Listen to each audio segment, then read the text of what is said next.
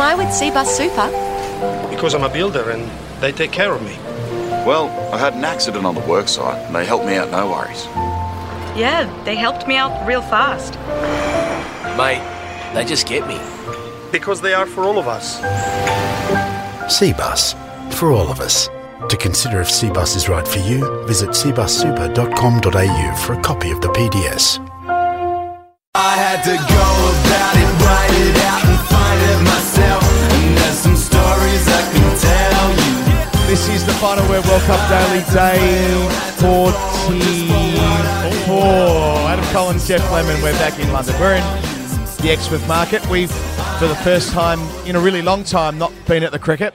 I'm going to confess, we've had about 3 standard drinks as we record this podcast. We've got the computer and the recorder on top of a bin, so there might be a bit of background noise as we make our way through the next quarter of an hour or so. And I like the way you let people behind the curtain. It's always come in. Let's see the sausages being made. Well, it's a delightful night. It's beautiful outside. There are people dropping their cigarette butts in front of us and their beers in the bin and so forth. Yep. We've got a barber across the road called Barber Streisand, which I think's rather innovative. Particularly good. I'd like to go there one day. Very expensive haircuts by the looks of things, but all the same. What about Dimitar Berbatov? It reminds me of when the Herald Sun many years ago, when there was an explosion in a souvlaki van. The front page of the Herald Sun was Kebab Kaboom, which I always thought was amongst some of its finest work. One of the better front pages. And I hope that in a Pakistani heavy part of town, there's a Babar Azam out there somewhere. And if there's not, we should open one. At no point during the World Cup did we actually sing the Babar Azam. But that's for another day. It is the Final Word, day 44. It is. Because we don't have cricket to talk about. Well, we sort of do. I mean, I was at Lord's today. I did go to headquarters. We will talk about New Zealand's pre-match media stuff in the second half. But we've got to have a look at the Hall of Fame, because we've been running the Hall of Fame every day through the World Cup. We picked a moment, an icon, a person who we made our Hall of Fame member for that day. And we've played off the first 32 against each other online. We've had the people vote. The votes are in.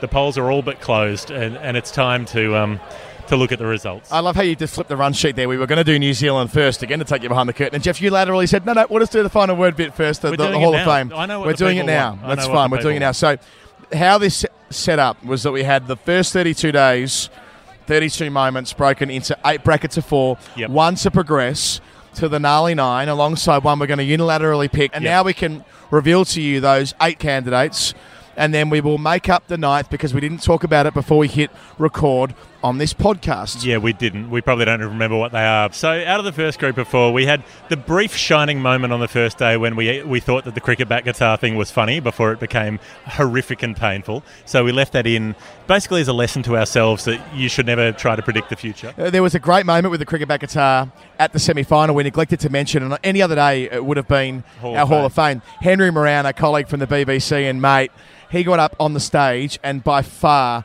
did the best cricket bat guitar cameo of the entire tournament. A very gifted man, whether he's tickling the ivories, whether he's playing the guitar, whether he's singing himself, whether he's commentating on the BBC, and I think that's worth noting on the Final Word. But he's too late. He did shred, but he's too late for the Hall of Fame. He's too late for the Hall of Fame, but he did pop in a ridiculous solo, which we both appreciated. We also had the Trent Bridge kerfuffle when half the crowd was locked outside the ground because they couldn't get their tickets, and then West Indies beat Pakistan so quickly that no one actually got to watch the game. We had Dimuth Karunaratne carrying his bat, making 52 not out in his first one-dayer in 4 years after his team collapsed around him, and Bangladesh fans going off for wides as though they just won the World Cup. And there's actually been a tie in this one on 28% apiece, so we've got to make the call, and I think we know where we're going. Dimuth Karunaratne is getting the nod from Group 1. There is no doubt about that. We've got the tie with the Bangladesh fans, but they'll be involved later on. Karunaratne, you're through to the gnarly 9. I'm still not calling it that, but the 9, whatever it might be. In the second group, Pakistan being described as mercurial after they bounced back to beat England. Mohammad Nabi popping in a slip and then picking up 3 wickets in an over. Chris Morris of South Africa falling over onto the non-striker stumps while taking a catch. But there was never going to be any other winner from Group 2. other than Sheldon Cottrell, off Steve Smith, out on the boundary, the one-handed pluck from out of the field of play, the toss-up in the air as he went out of the field of play, the way he came back in and tiptoed back down the line like a high-wire artist, and then took the second attempt on the rebound and dismissed Steve Smith. That really was the group of death for the other three. There was nothing beating Cottrell. It also reminds me of how the Hall of Fame evolved over the 32 days.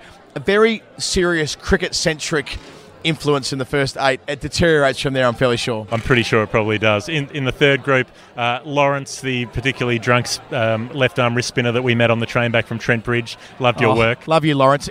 We're going to get you on the podcast again. I reckon you're going to be a regular fixture going forward. Australia's fans flogging off all their tickets to India fans for sweet, sweet cash. John Williamson covering the Offspring, which happened about 20 years ago, but I'm not sure how that got in. Needed to be going through, but it hasn't gone through, has it? But Jofra Archer has gone through for the ball when he bowled Sunyasaka, top of off stump, and then the ball cleared the rope for 6, or what could have theoretically been 6. Well, it couldn't have been, but let's say it could have been. And that got the nod with 41% of the vote. Welcome to the Final 9, Jofra Archer. I'm kind of disappointed that John Williamson and the Offspring didn't get through. That bloke, he was as loose as they come. Anyway. In the fourth group, Shaun Marsh and Mitchell Marsh coming back together in the Australian squad. That didn't get a lot of votes, and only 9%, sadly. Funny that. The Marshes are back, baby, did not score well.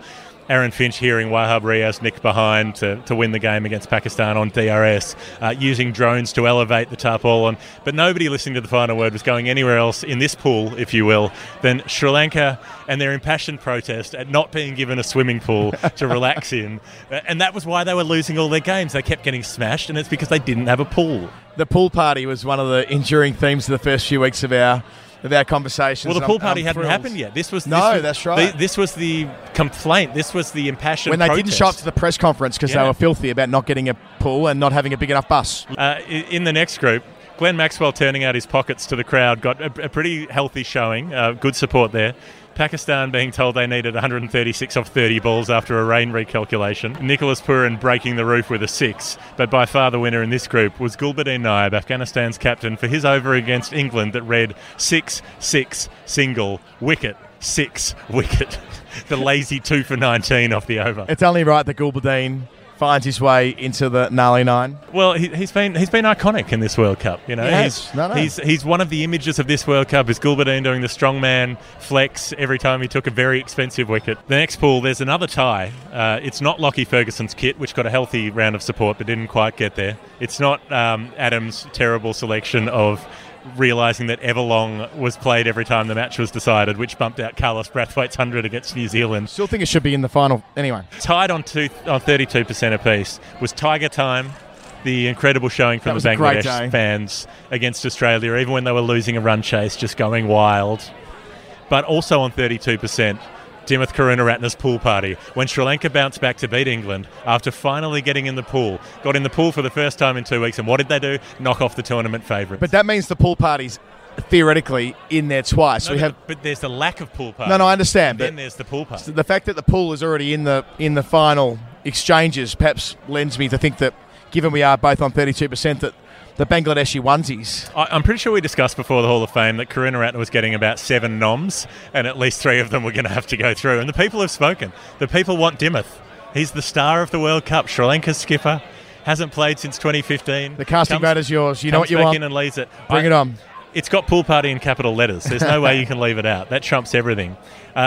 A bit of a surprise winner in the next group. Samuel Shinwari of Afghanistan didn't get a lot of votes for being marooned on 49 not out after being brought back in for his first game of the tournament. Sarfraz Ahmed's creative use of the DRS after the umpires had already used an umpire review and deemed a decision to be not out. He then challenged them to use the DRS and look at it again.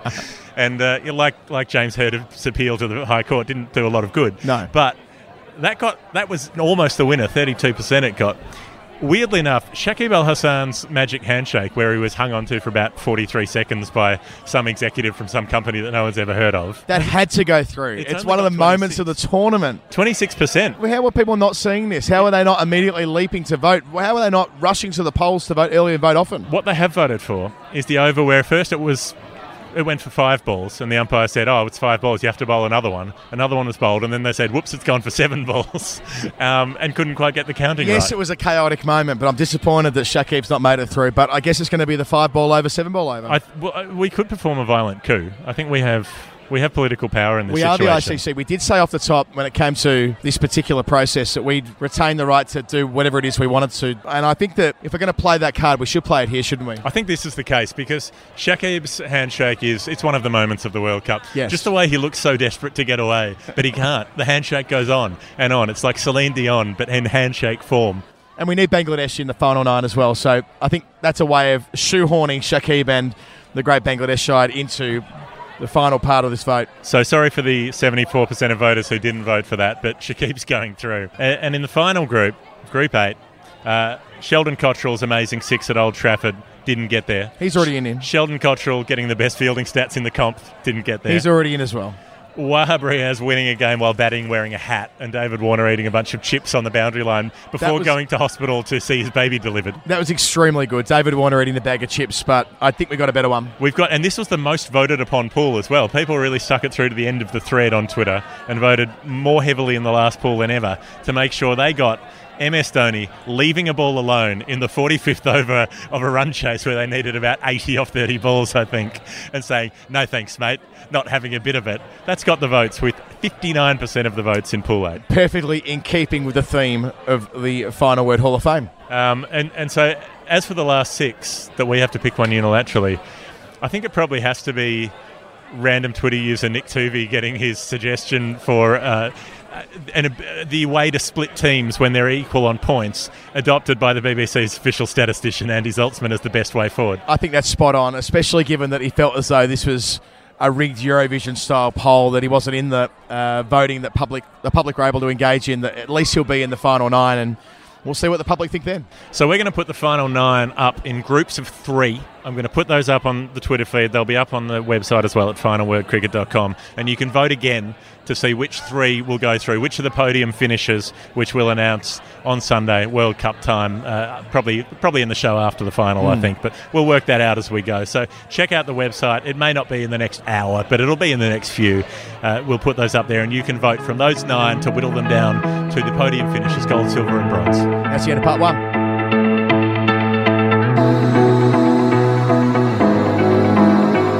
Jeff, some people might disagree, but we kind of have some cricket expertise. I think we have no expertise, though, when it comes to sensible things like planning and retirement and planning for retirement. Well, lucky then, we know the people who do know their stuff over at CBUS, and all CBUS members have access to their team of qualified advisors. Wow, Adam, I think I've heard of CBUS before, about 400 times on our podcast. What does a qualified advisor do? It means if you're a CBUS member, they can assist you over the phone about investment options, contribution strategies, and planning the best way to maximise your super for retirement. So you're saying they can help you maximise the middle overs and then have a big surge in the final 10? Cricket reference, get it? Yes, and it's probably going to go a lot longer than the World Cup. Well, you can make sure you don't get caught without a retirement plan. Visit cbussuper.com.au. Do it today. Final Word World Cup Daily, day 44. Adam Collins, Jeff Lemon for CBUS Super, the industry super fund, hitting your retirement for 6. We're in the Exmouth market in, I'd call it, inner East London, having a conversation amongst a lot of people who've clocked off work, having a beer, enjoying the long light that you get at this time of year in this part of the world. It's a gorgeous evening.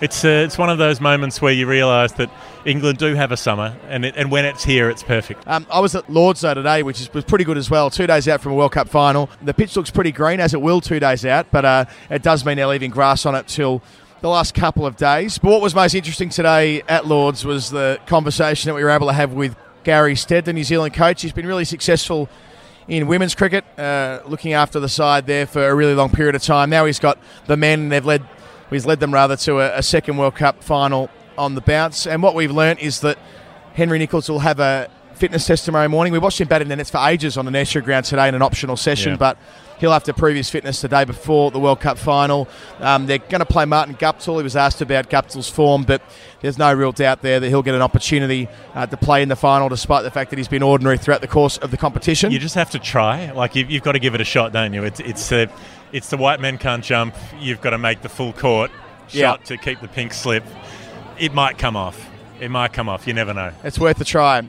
I quite liked a comparison that he used to golf, or it was analogous to golf, I suppose, where he said that when you're at the tee, you can hit a beautiful shot straight down the middle of the fairway, Your second shot could end up on the green. You can miss the birdie putt by a centimetre and tap in for par. Or your tee shot could end up in the rough. Your second shot in the bunker, you can chip up just onto the edge of the green and land your 20-foot putt to make par. Both are the same. He's like, when we do a lot of the ladder, we do a lot of the putting in from 20 feet to get through. And I quite like that. He kept saying over and over again, we don't believe in perfect cricket. There's no such thing as perfect cricket. We just try and get the job done any which way we can. And I kind of like that attitude. While England might be trying to pull off the perfect result or the perfect game from his perspective and New Zealand's perspective, they just want to get to the finish line any which way they can. And I don't know, I thought it was a nice way to consider the differences between these two sides. Yeah, it kind of makes sense. I suppose when you're building a team, you're always imagining everybody succeeding. You're saying, all right, our openers are these players because they'll do this and this. Our first drop will do X. Our number 4 will do Y. They'll accumulate and stabilise the innings, and then these guys will come in at the end and hit. And the bowlers will do X, Y, and Z. But it's never going to work that way. Half of those players will be out for not much. That's just the nature of cricket. It's always going to be the case. We've got a bloke driving by on a bike that has a speaker attached to it playing Aha, Take On Me. He's got an English flag on his collar, or a Union Jack, I should say, on his collar, holding his arms aloft, singing to the crowd as he drives down the Exmouth Market on his electronic bike, I think it was. I think that's what you call local colour. Yeah. It's one of the great karaoke songs, Take On Me, because it spans, I think, 5 octaves. Yeah. You got to have skills. It was written by a classically trained singer who's able to go, I think, a full octave above a falsetto as you get to the end of that range. And you see people start out, they're so confident at the start. They get like, I know how to do this. I can do this. Dun, dun, dun, dun, dun, dun. And then it gets wild. Then suddenly it's like you've got... It's just never going to happen. No one's going to be able to do it. It's like, I don't know, climbing a mountain, getting halfway up, and then there's a sheer cliff face ahead of you, and you do not have crampons. You were not built for this pursuit. So good luck to anyone who tries. I think we should probably wind up this 44th day of the World Cup Daily. I think we should wind up this World Cup. We need to put the microphone away. We need to go to Lord's tomorrow morning and preview this World Cup final. It's coming up on Sunday. Can't wait for that. Adam Collins, Jeff Lemon. Thanks, as always, to Cbus Super. This has been the final word. Be sure to jump on and vote in the World Cup Daily final word. What am I trying to say? The Hall of Fame. I always get it wrong. Jump on at finalwordcricket.com to vote. And if you want to chuck a couple of dollars in the tin, you can go to patreon.com/thefinalword. Please do. We'll talk to you all at some point tomorrow. George Benson, I ain't protected, brother, I ain't fenced in. If my future questions my current senses, that'll be the same we've been doing for centuries. Sorry if I ran out to empty, wrote this so you know what I meant here. I had to go about it, write it out and find it myself. And there's some stories I can tell you. I had to fail, had to fall just for what I did well. And there's some stories. Every day, hundreds of thousands of us are building a future we can all be proud of. For over 34 years, the Growth Cbus My Super option has returned an average of 9.29% per annum for its members, while investing in projects that not only create jobs, but something better. Cbus, for all of us. To consider if Cbus is right for you, go to cbussuper.com.au for a PDS. Past performance is not a reliable indicator of future performance.